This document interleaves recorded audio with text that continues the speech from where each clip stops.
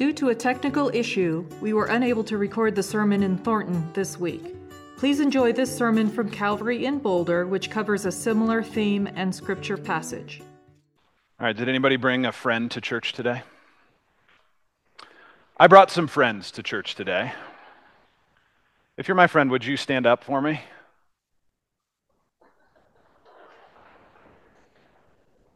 Have I ever told you where I went to college? You guys can have a seat. So when I was at CU and attended Calvary throughout college, I was also a part, I've told you about this, of the Christian fraternity on campus, Alpha Gamma Omega. And AGO, as we call it, celebrated its 25th anniversary of being on campus at CU this weekend. And so we had tons of people come in from out of state, and we had a big celebration last night at Folsom Field. And it was a joy to just be together with our brothers and to celebrate what God has done through that ministry in the lives of hundreds of young CU students over the last 25 years. I would just say if you're a student at CU, AGO and this church together were the most important spiritual experience of my life to put me on a track to following Jesus. And without my brothers that I was active with at the time and brothers that I have gotten to know, I don't know where I would be in my walk with Christ. They were absolutely instrumental. And I am grateful for the ministry of so many of them in my life. And it was a joy to be able to celebrate together. And so we all decided we would come to church today, which is awesome. So I challenge each of you to bring more friends to church next Sunday than I did today. And we'll see who wins. There will be a series of fabulous prizes. And we're grateful that a number of the actives are regularly here at Calvary. And if you're a woman at CU, there also is a Christian sorority called Alpha Delta Chi that similarly has had a transformative work in the lives of many young women at CU. We're grateful for the work that God does on the campus, and so thankful that there are so many CU students who are here with us every week. We're continuing in our series called Good News for All People as we are journeying through the Gospel of Luke. And today we're going to be in Luke chapter 13. If you were here with us last week, I want to say a special thanks to Mark Luby, who sort of pinch hit for Perry Marshall, who was under the weather and at the last minute was not able to preach from Luke chapter 12. So you got 2 weeks in a row of Luke chapter 11, which I know is a blessing to you. And if you're coming today hoping that we're going to open Luke chapter 12, I have bad news for you. We'll be in Luke chapter 13. But I also have good news for you.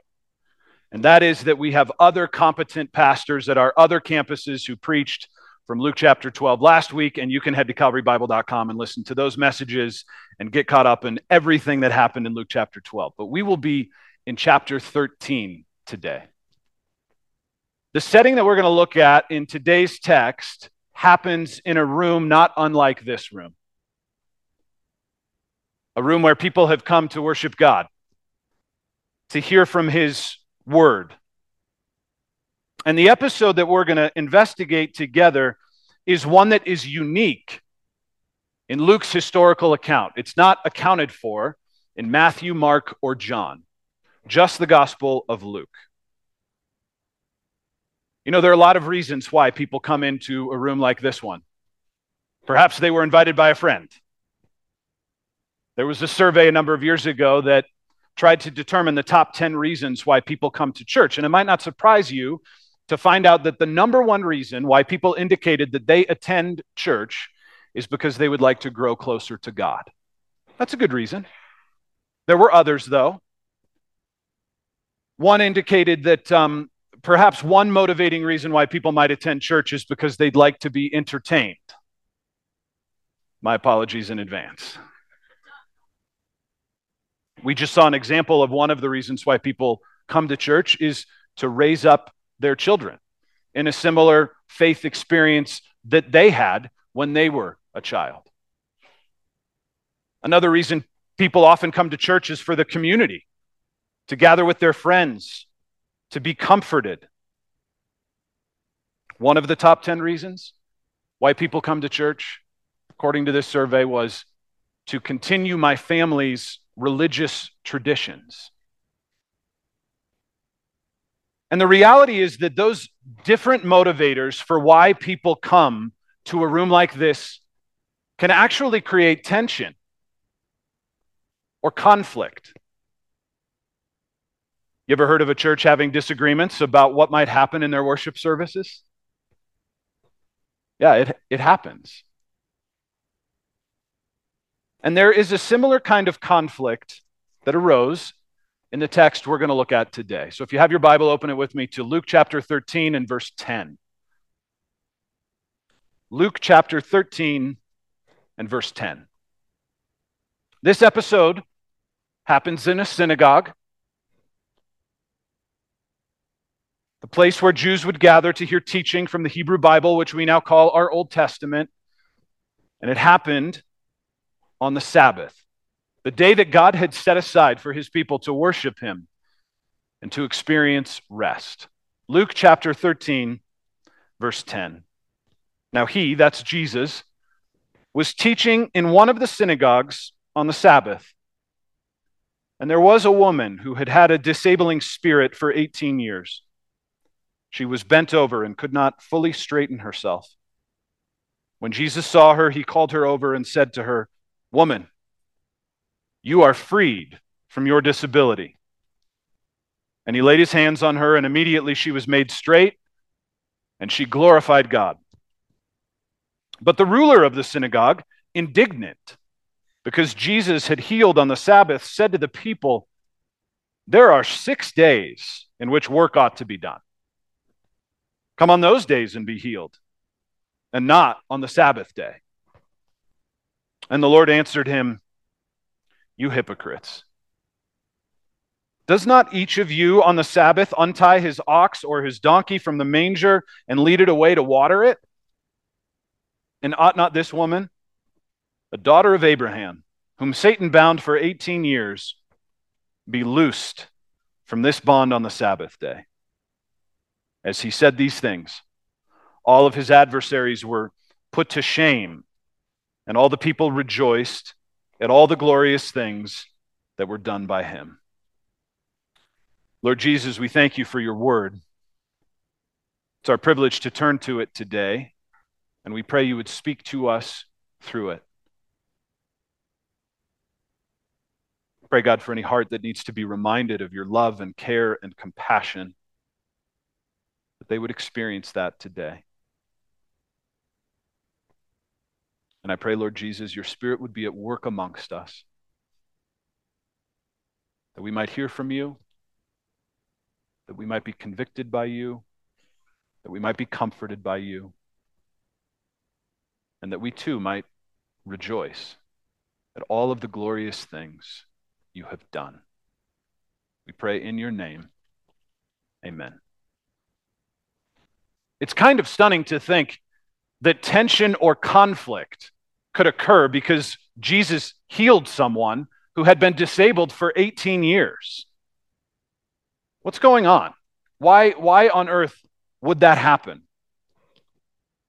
Jesus is going about his ministry of healing and teaching and performing miracles for this purpose, to prove that the kingdom of God has come to the earth. And when the kingdom comes, transformation happens. That's what happens in the life of this woman whom Jesus heals. The transforming power of the kingdom comes to her, and her life is changed. She is physically healed. Now, why would that cause conflict? Wouldn't everybody want that to occur? There are forces at work here that oppose the kingdom. But I think the forces we're going to see in our text today are more subtle than we might expect. I think the conflict that's at play here in this text is one between the power of kingdom transformation that Jesus brings to this woman and then the preference for religious tradition.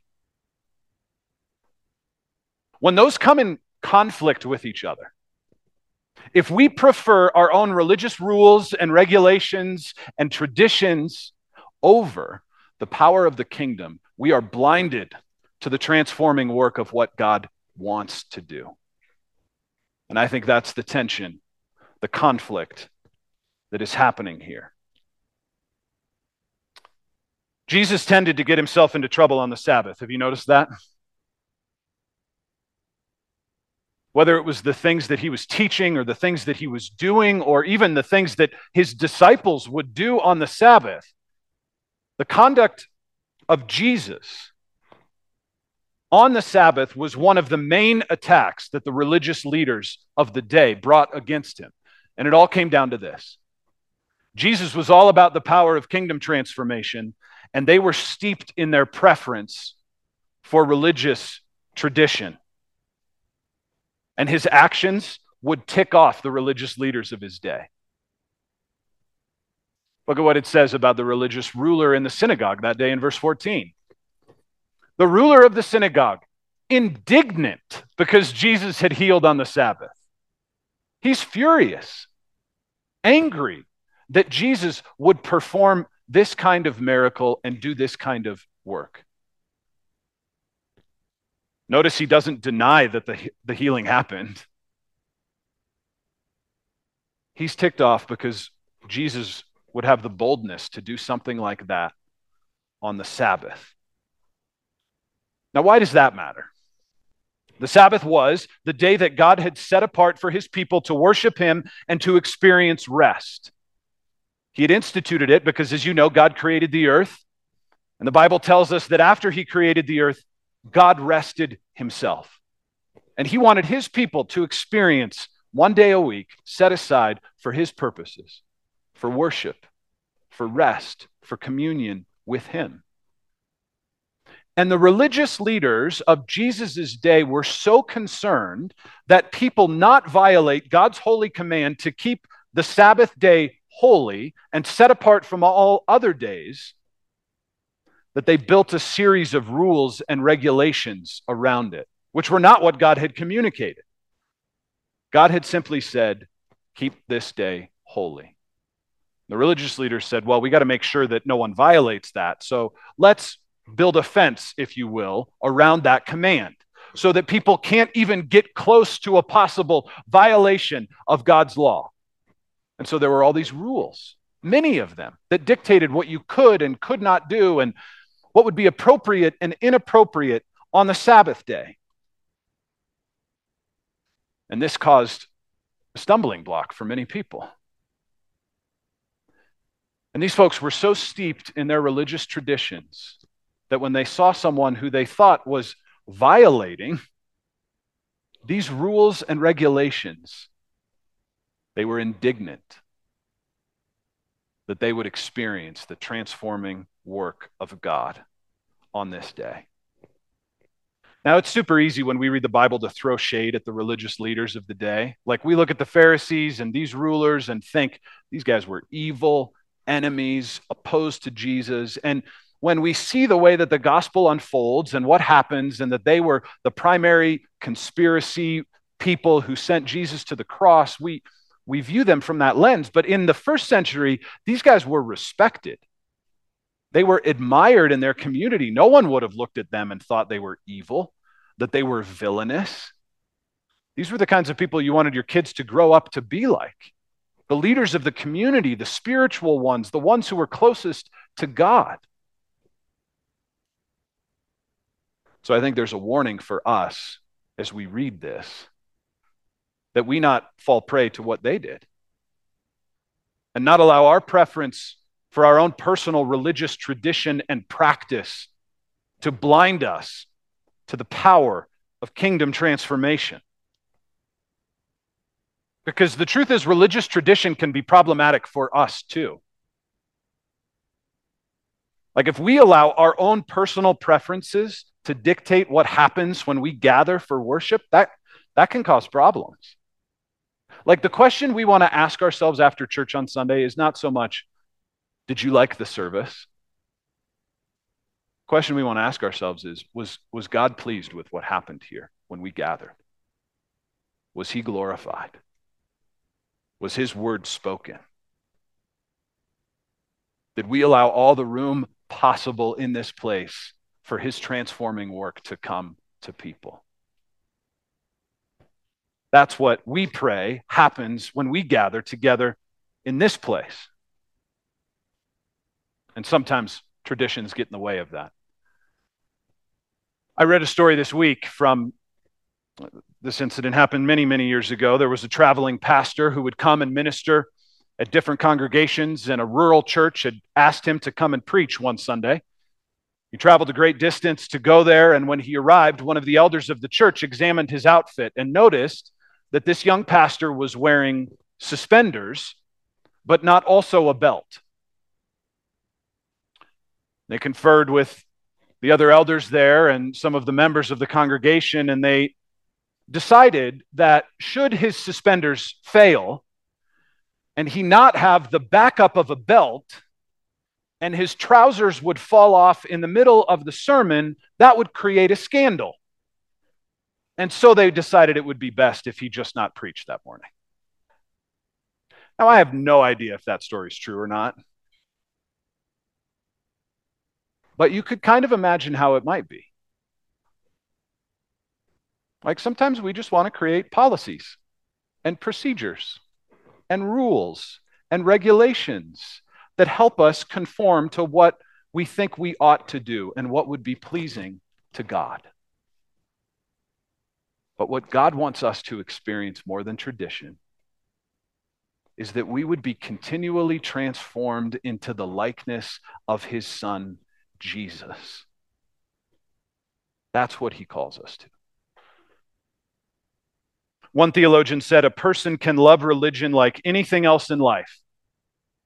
Sports, science, stamp collecting. One can love it for its own sake without relation to God or the world or life.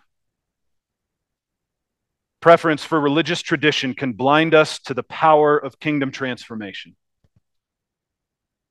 And Jesus had little patience for religious traditions standing in the way of the work he was about, that the kingdom of God would come near to people. Look at his answer to the religious leader in verse 15. The Lord answered him, "You hypocrites, does not each of you on the Sabbath untie his ox or his donkey from the manger and lead it away to water it?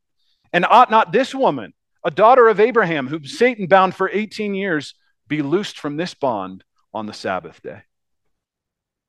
All of these rules and regulations they had about the Sabbath, they included ways for them to take care of their animals and livestock. And Jesus makes this kind of brutal argument, arguing from a lesser to greater perspective, that if your tradition, if your rules allow you to take care of the needs of an animal, how could you not care for the needs of a human being? He says, you're allowed to untie your donkey, so too should this woman be loosed from this bond on the Sabbath day. That's the same word in the Greek. This woman should be loosed from this bond on the Sabbath day. Notice that Jesus doesn't simply see her need as only a physical one, although it is. He sees a deeper spiritual force at work here. He attributes her condition directly to Satan. Says Satan has bound her for 18 years. Now, not all disease or disability is caused by Satan, but some is. This one was. And it's a reminder for us of what Satan's ultimate purpose is. He is a deceiver. Satan is a liar. He is a thief who wants to rob humanity of its dignity. And even though many of his tactics seem like freedom to us, what they ultimately end in is bondage. But the message Satan wants us to believe is that you'll experience freedom. Sleep with whomever you want. If it feels good, do it. That's true freedom. That's the lie that he wants us to believe. And the reality is that when we buy in to the lies that Satan tells, we become dehumanized. That's his ultimate purpose. is that Satan's work is to dehumanize people. And that's what he's done to this woman in particular. We don't know exactly what her condition is, but remember, Luke, the author of this, was a medical doctor. And the language that he uses has caused many scholars to believe that she had a very specific physical ailment condition where the bones of her spine were fused together, physically joined in such a way that she was hunched over, unable to lift her neck to look up, and it would cause her to shuffle around.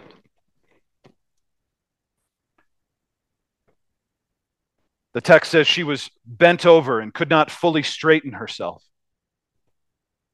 So here we see this picture of the dehumanizing power of Satan that has bound this woman for nearly 20 years.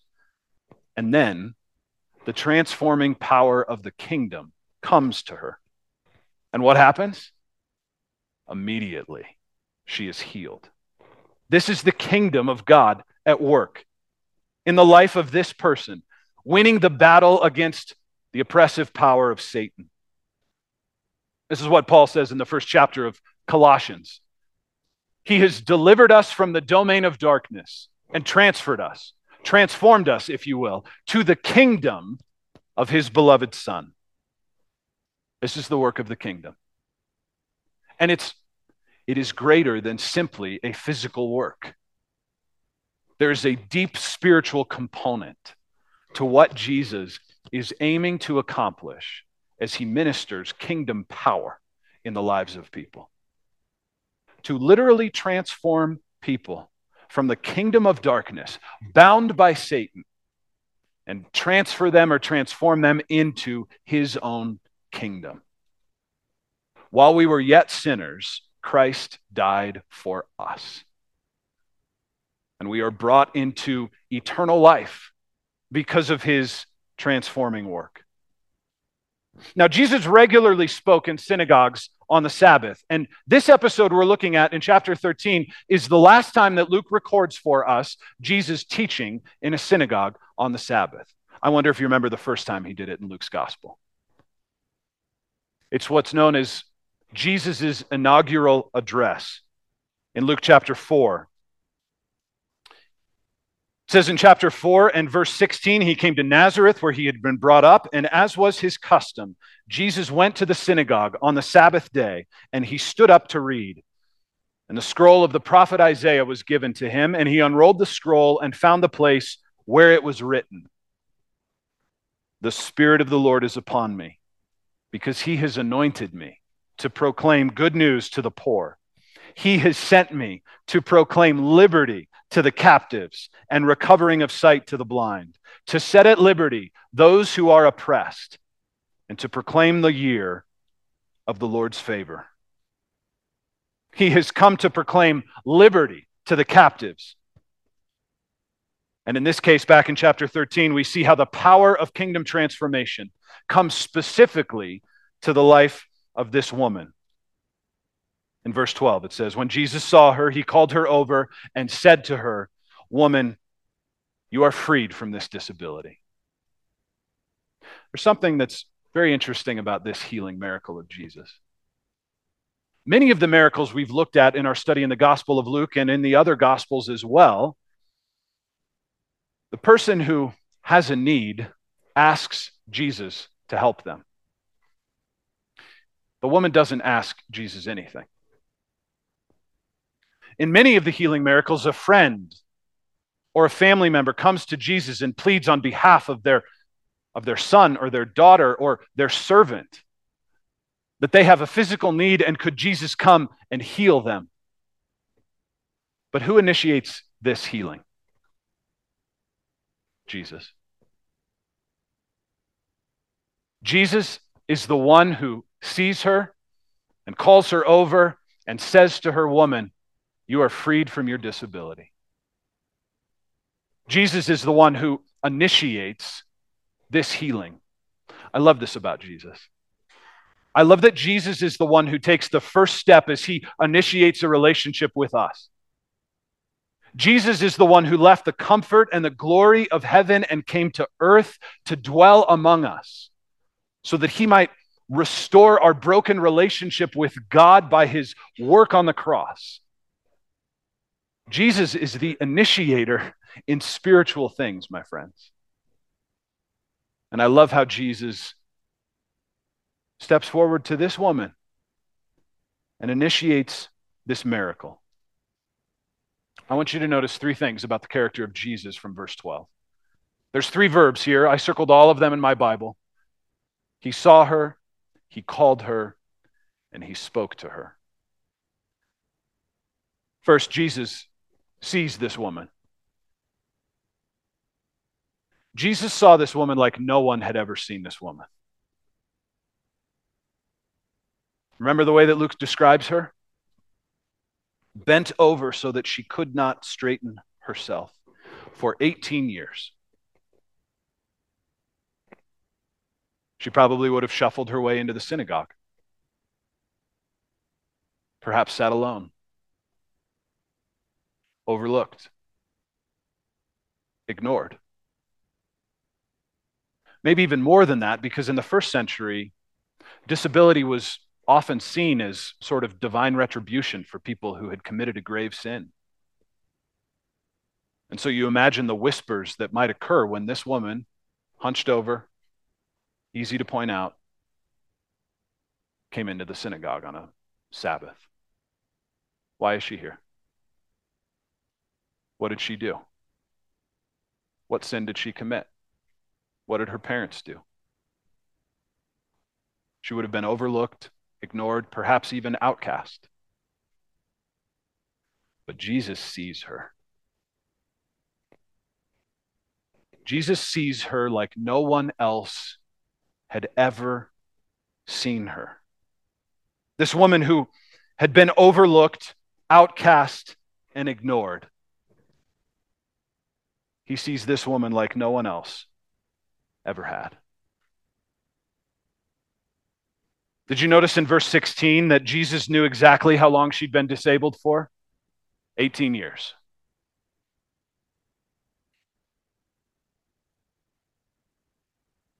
The way that Jesus sees her is more than just seeing her with his eyes, but he knows this woman. He knows everything about her. He knows what it's been like for her to struggle deeply in the ways that she has for so long. She knows the feelings of rejection she's experienced. She knows the challenges she faces day to day. He knows. Just a couple of weeks ago, we were in Luke chapter 11 looking at the Lord's Prayer. Jake did such a great job leading us through that text. In Matthew's account of the Lord's Prayer, Jesus reminds his disciples that God knows what you need before you ask for it. And so when Jesus sees this woman, he sees her with all of the knowledge of God, deeply and intimately knowing her. She doesn't even have to ask him to heal her because he knows. My friends, if you're here today, I want you to know most of all that Jesus sees you. Jesus knows what burdens you're carrying. Jesus knows what struggles you're contending with. If you've been bearing the burden of a disability for decades, I want you to know that Jesus sees you. Whether you're disabled or depressed, Jesus sees you. If you're discouraged today or distressed, Jesus knows. And we can have confidence because he knows everything we need before we even ask, that we can ask. We can come to him and ask for his help, for his transforming work in our own personal life and circumstance. Now, Jesus doesn't just see this woman as a disabled person, but he sees this woman for who she truly is. Look at verse 16. He says, ought not this woman, a daughter of Abraham? This is the one and only time this phrase is used in the New Testament. And this phrase elevates this woman in a way that is remarkable. Abraham, the founding father of the Jewish people, the one who had received the unconditional blessing and promise of God. God had said to him, Abraham, from your family, all families on the earth, all nations will be blessed because of your people, Abraham. And Abraham, you will have so many descendants, they will be so numerous that they will outnumber the stars in the sky. This is the defining blessing of the Hebrew people that was given to Abraham. And for Jesus to refer to this woman as a daughter of Abraham just takes the hypocrisy of the Pharisees to a whole nother level. Remember, they're probably viewing this woman from the perspective of their understanding in the first century that if you're disabled, you're probably a sinner. This language unquestionably puts this woman in the family of God. And I also want you to see how it just raises the dignity of women in general in the first century. It would have been kind of scandalous that Jesus was even speaking to a woman in the synagogue. And for him to have this beautiful relationship and this encounter with her elevates her. And it's a reminder for us of the equality that exists in the kingdom of God. Jesus did this all the time in his ministry. When he would bring healing miracles to Gentiles, non-Jews, it flew in the face of the Jewish leaders' understanding of who the kingdom of God might be for. And in the kingdom, there's equality regardless of race or ethnicity or where you're from or what you look like or what your gender is. If you're male or female, there is equality in the kingdom of God. This is what Paul says in Galatians 3. There is neither Jew nor Greek. There is neither slave nor free. There is no male or female, for you are all one in Christ Jesus. Jesus sees you, my friends. There are so many things, disabilities, discouragement, depression, sin, suffering, that we might think would exclude us from the kingdom. But Jesus says, come to me, all of you who are weary and heavy laden, and I will give you rest. He invites the downtrodden and the lowly to him. He calls to them and says, come to me.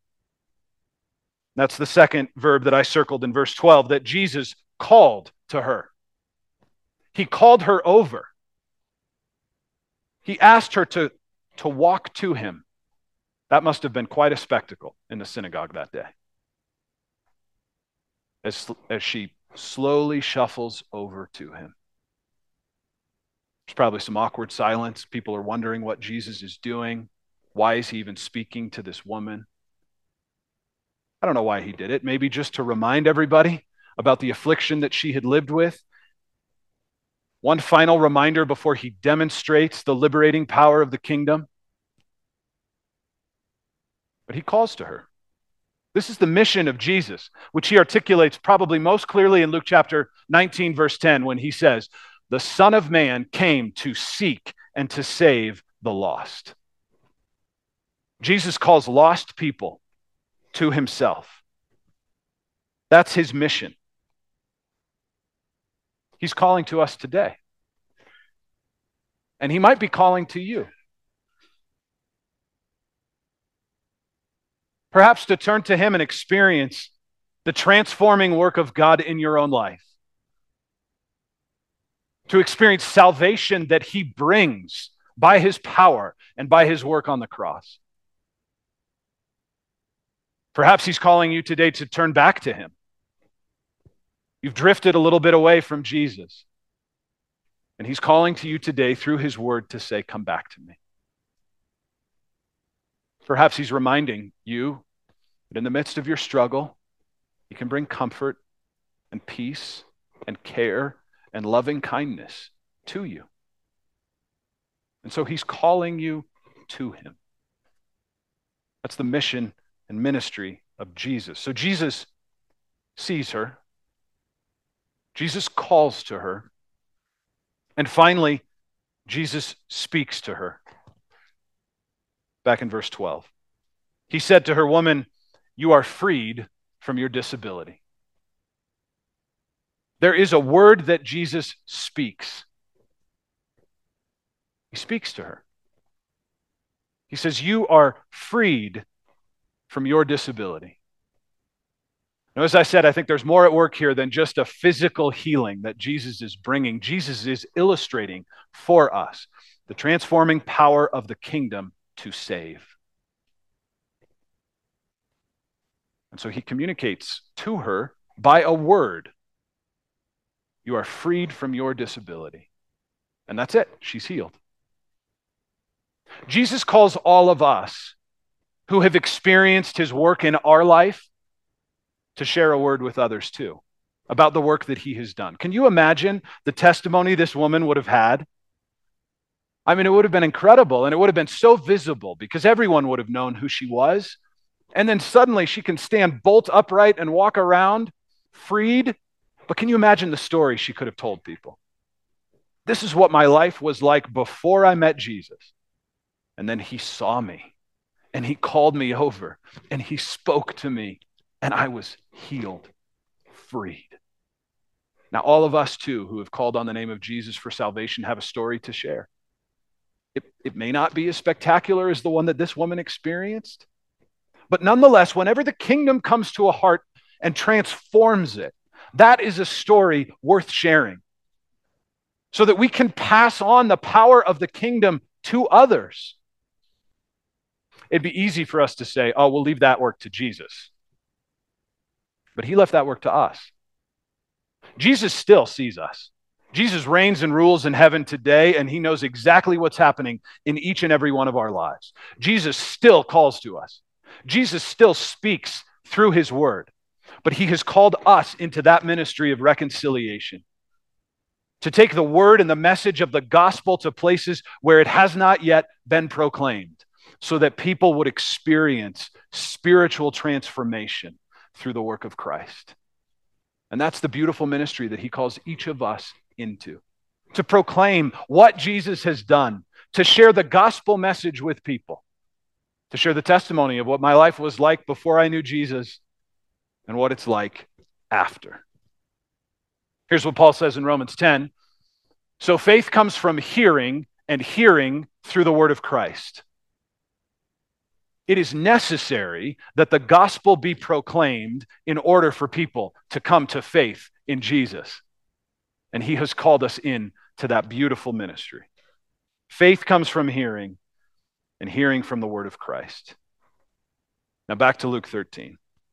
When Jesus saw her, he called her over and he said to her, "Woman, you are freed from your disability." You're free. I bring liberty to the captives.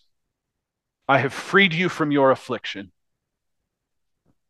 And my friends, Jesus wants to free you from the greatest affliction that any of us ever face. It's one that we can't free ourselves from. It's the reality that we are separated from God because of our sin. And that's the ultimate kind of liberation that Jesus brings. Those who are captive to sin, captive to the power of Satan, Jesus comes and liberates us by his work on the cross, dying the death that and paying the penalty that none of us could pay. And he freely offers it to you. Here's what John 8 says.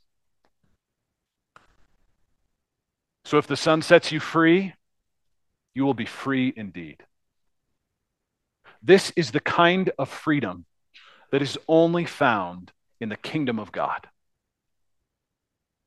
We hear all sorts of language about freedom as Americans, and we're grateful for the freedom we experience. But the truest kind of freedom that can be experienced is only found in the kingdom of God through the transforming work of the Son of God, Jesus.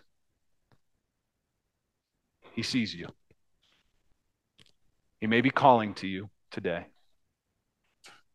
and he's speaking to you through his word. Will you come to him today, if you haven't yet, and experience the power of kingdom transformation? Let's pray.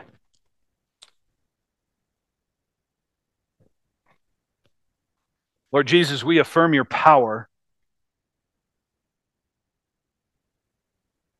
We affirm the work of the kingdom to bring new life to people who are lost.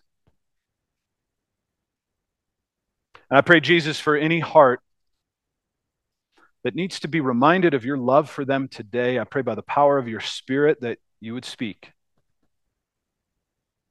that you would remind, that you would encourage, that you would help. And Jesus, for any heart that needs to surrender to you and be transformed, I pray for your glory you would accomplish it. For any person in this room who's praying for healing, God, I pray you would hear their prayers. We affirm today you have the power to heal. So we ask for it in the name of Jesus. For those who have not yet experienced your healing, God, I pray for your comfort and your peace to come by your power. Pray all of this in the name of King Jesus. Amen.